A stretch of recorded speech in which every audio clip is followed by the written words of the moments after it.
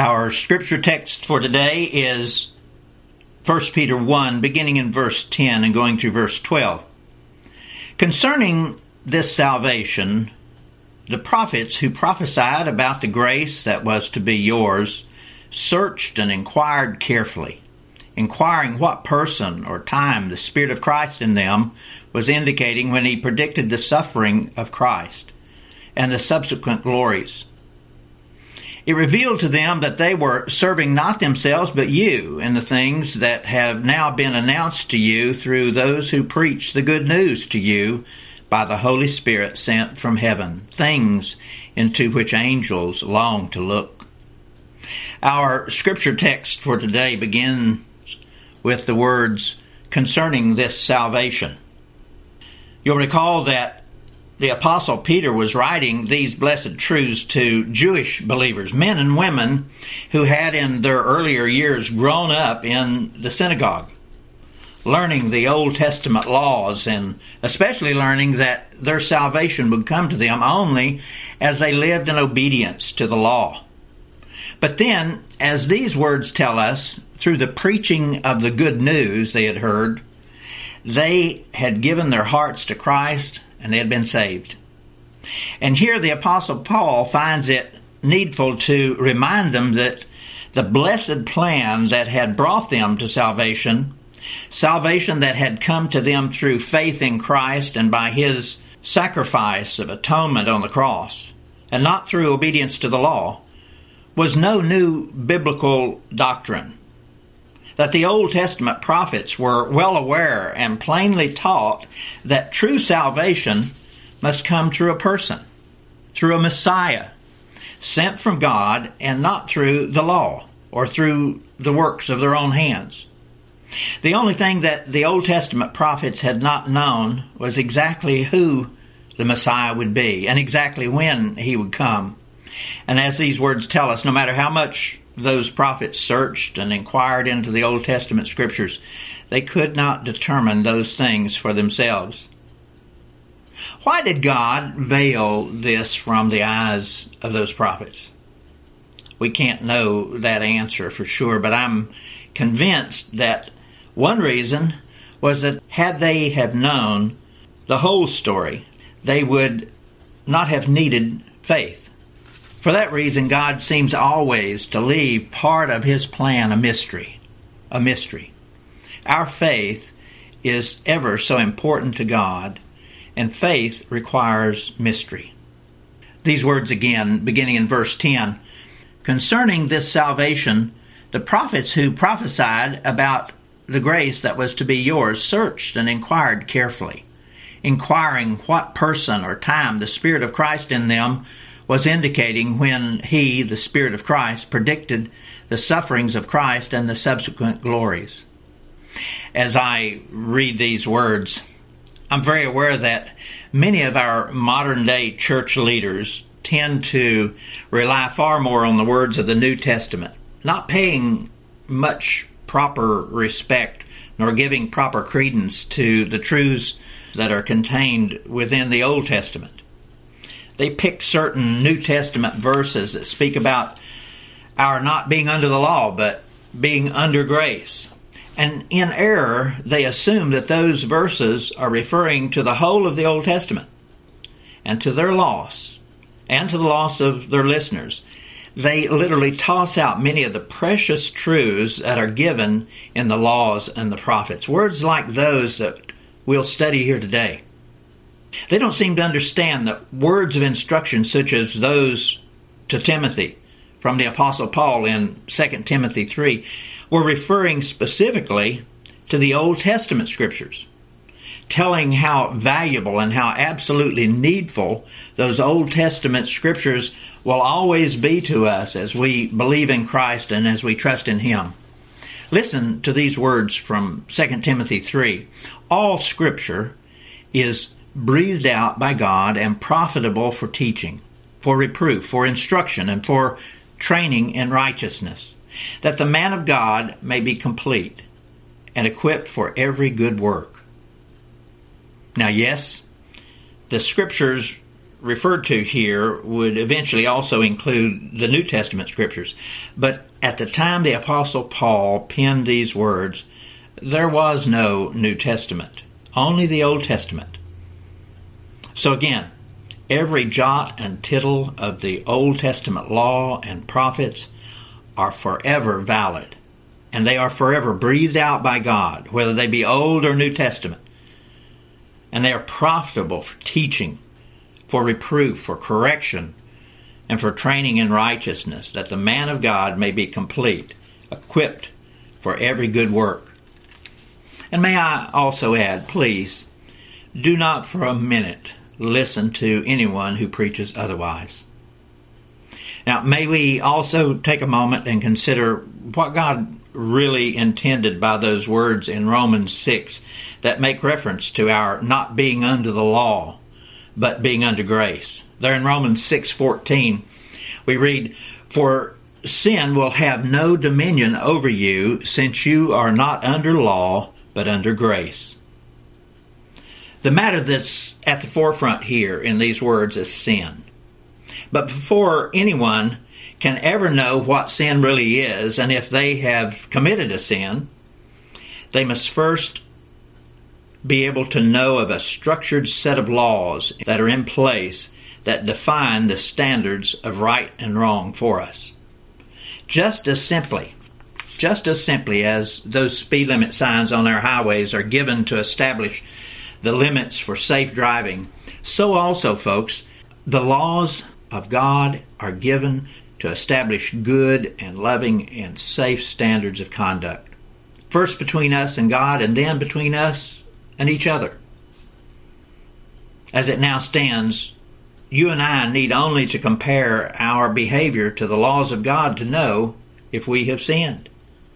Unfortunately, our relationship to the law doesn't end with simply knowing when we've sinned. We need also to know of a remedy that will correct those many occasions when we do behave badly and violate God's laws. And we surely will do that the moment that we walk out of these doors. But this is where so many people go astray, both Jews and non-Jews alike. And that's one of the points that God wants us to understand from this passage today. So many people, both Jews and non-Jews alike, believe that if they simply work hard to not violate God's laws and then do some good works, then they'll be okay. Unfortunately, though, that will never satisfy the standards of God's holiness. In Romans 4, we're told that if we were able to earn our salvation by our own personal good efforts, then we could boast. It must be through grace, that free gift from God, so that no man can boast.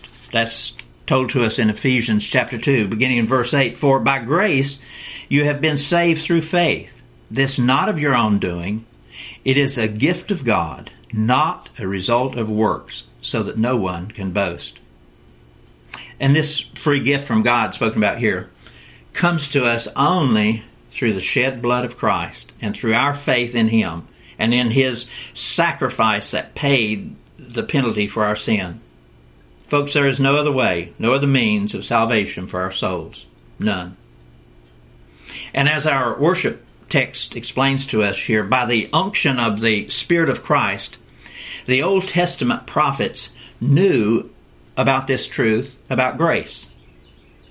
And their hearts were continually searching through all of the scrolls and the scriptures to find who this Messiah might be and when He'd appear. And such was also for the angels, we're told here. The scriptures again. Concerning this salvation, the prophets who prophesied about the grace that was to be yours searched and inquired carefully, inquiring what person or time the Spirit of Christ in them was indicating when He predicted the sufferings of Christ and the subsequent glories. May we pause here for a moment and take in exactly what God is saying to us in these words. These are wonderful words that reveal so much to us. Hundreds, even thousands of years before the Lord Jesus came to the earth, His Holy Spirit was speaking words into the hearts and into the minds of the prophets prophets like Moses and Jeremiah and Isaiah and others, telling them all of the things that would take place in the years to come. And especially when Jesus, the Messiah, will come to the earth to save the souls of men. And we can only imagine the excitement in Isaiah's heart as he began thinking and writing down the words given to him by the Spirit of Christ. Listen to these words in Isaiah 9 that tell about when Jesus would come and be born among us as a child. Verse 6 of Isaiah chapter 9. For unto us a child is born, unto us a son is given, and the government shall be upon his shoulders. And his name shall be called Wonderful, Counselor, the Mighty God, the Everlasting Father, the Prince of Peace. Of the increase of his government and peace there will be no end. Upon the throne of David and upon his kingdom, to order it and to establish it with judgment and with justice, from henceforth even forevermore. The zeal of the Lord of hosts will perform this. Our worship text tells us that as Isaiah wrote these words, he was yearning to personally know who he was thinking and who he was writing about, and when it would all come to take place, when this Messiah would be born. And again, these words were coming into Isaiah's mind from the Holy Spirit. So he didn't personally know any more about the coming Christ than we would have known. The reality is, you and I now actually know far more than Isaiah knew then, because we are now able to look back into all the subsequent scriptures and at all of the events that have taken place, especially there at Calvary. Isaiah truly did yearn to know what you and I now know. And I believe that would have been especially so as Isaiah thought through and wrote the words in Isaiah 53 about the sufferings of Christ. Listen to these words. This is Isaiah 53 beginning in verse 4. Surely he has borne our griefs. And the he that is being spoken about here is the Christ, Jesus. Verse 4. Surely he has borne our griefs and carried our sorrows, yet we esteemed him stricken, smitten by God, and afflicted. But he was pierced for our transgressions. He was crushed for our iniquities. Upon him was the chastisement that brought us peace, and with his wounds we are healed. All we like sheep have gone astray. We have turned every one to his own way, and the Lord has laid on him the iniquity of us all. He was oppressed, and he was afflicted, yet he opened not his mouth. Like a lamb that is led to the slaughter, and like a sheep that before his shearers is silent, he opened not his mouth. Folks, don't you remember how Jesus, as he stood before Pilate, as he stood before Herod, he opened not his mouth? This is what Isaiah was prophesying about 700 years before it took place. Verse 8, by oppression and judgment he was taken away. And as for his generation, who considered that he was cut off out of the land of the living, stricken for the transgression of my people. And they made his grave with the wicked, and with a rich man in his death, although he had done no violence, and there was no deceit in his mouth. Yet it was the will of the Lord to crush him. He has put him to grief. Folks, within these words are just about all of the gospel that mankind really needs to convince our souls about why and how and through whom salvation comes. Verse 6, all we like sheep have gone astray. We have turned everyone to his own way. And the Lord has laid on him, upon Christ, the iniquity of us all. This is the why. This is the why. You and I are lost sheep. We have gone astray, and we need a faithful shepherd to come to look for us and to find us and to redeem us and to bring us back safely into the fold. The Spirit of Christ is our great shepherd of the sheep. But the great tragedy is, as Christ, our great shepherd of the sheep, pursued after us to save us, He had to go through the awful sufferings of the cross. Sin violates the holiness of God. Sin has to be dealt with and removed from our souls. And to do that, the Lord, God the Father, laid on him, the Lord Jesus, the iniquity of us all. And as the Lord Jesus shed his blood there and died there on the cross, he took all of our sin and iniquity away from our souls. Praise the Lord. Praise the Lord. And again, can't you just imagine as Isaiah pondered and thought through all these words as he penned them?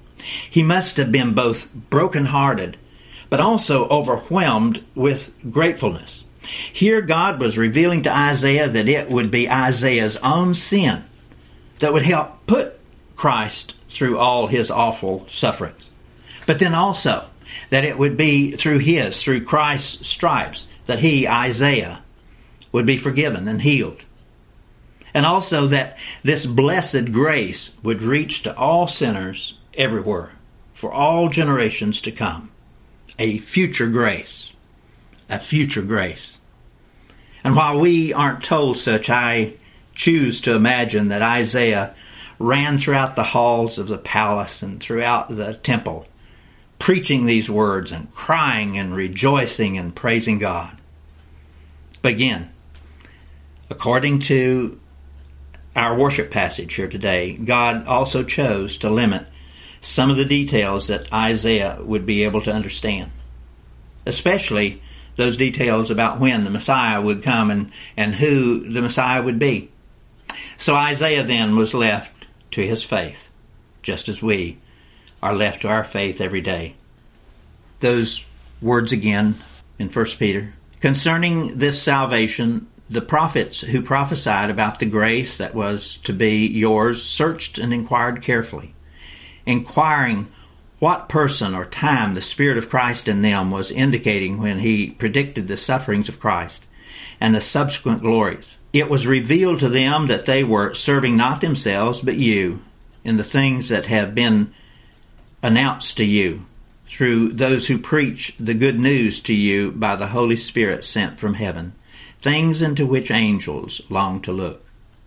Here, God tells us that Isaiah was able to know that his words were about grace, and that they were especially intended for those of us who would inhabit future generations. And that's so very obvious now when we can look back both at Isaiah's prophecies and then also at the historical events of Jesus' crucifixion, his death, his burial, and his resurrection.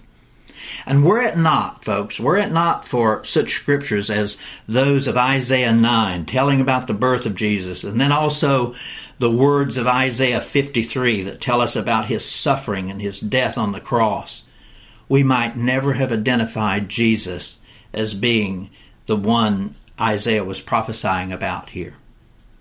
Again, the central message within these words of today's text is about God's blessed grace. Grace.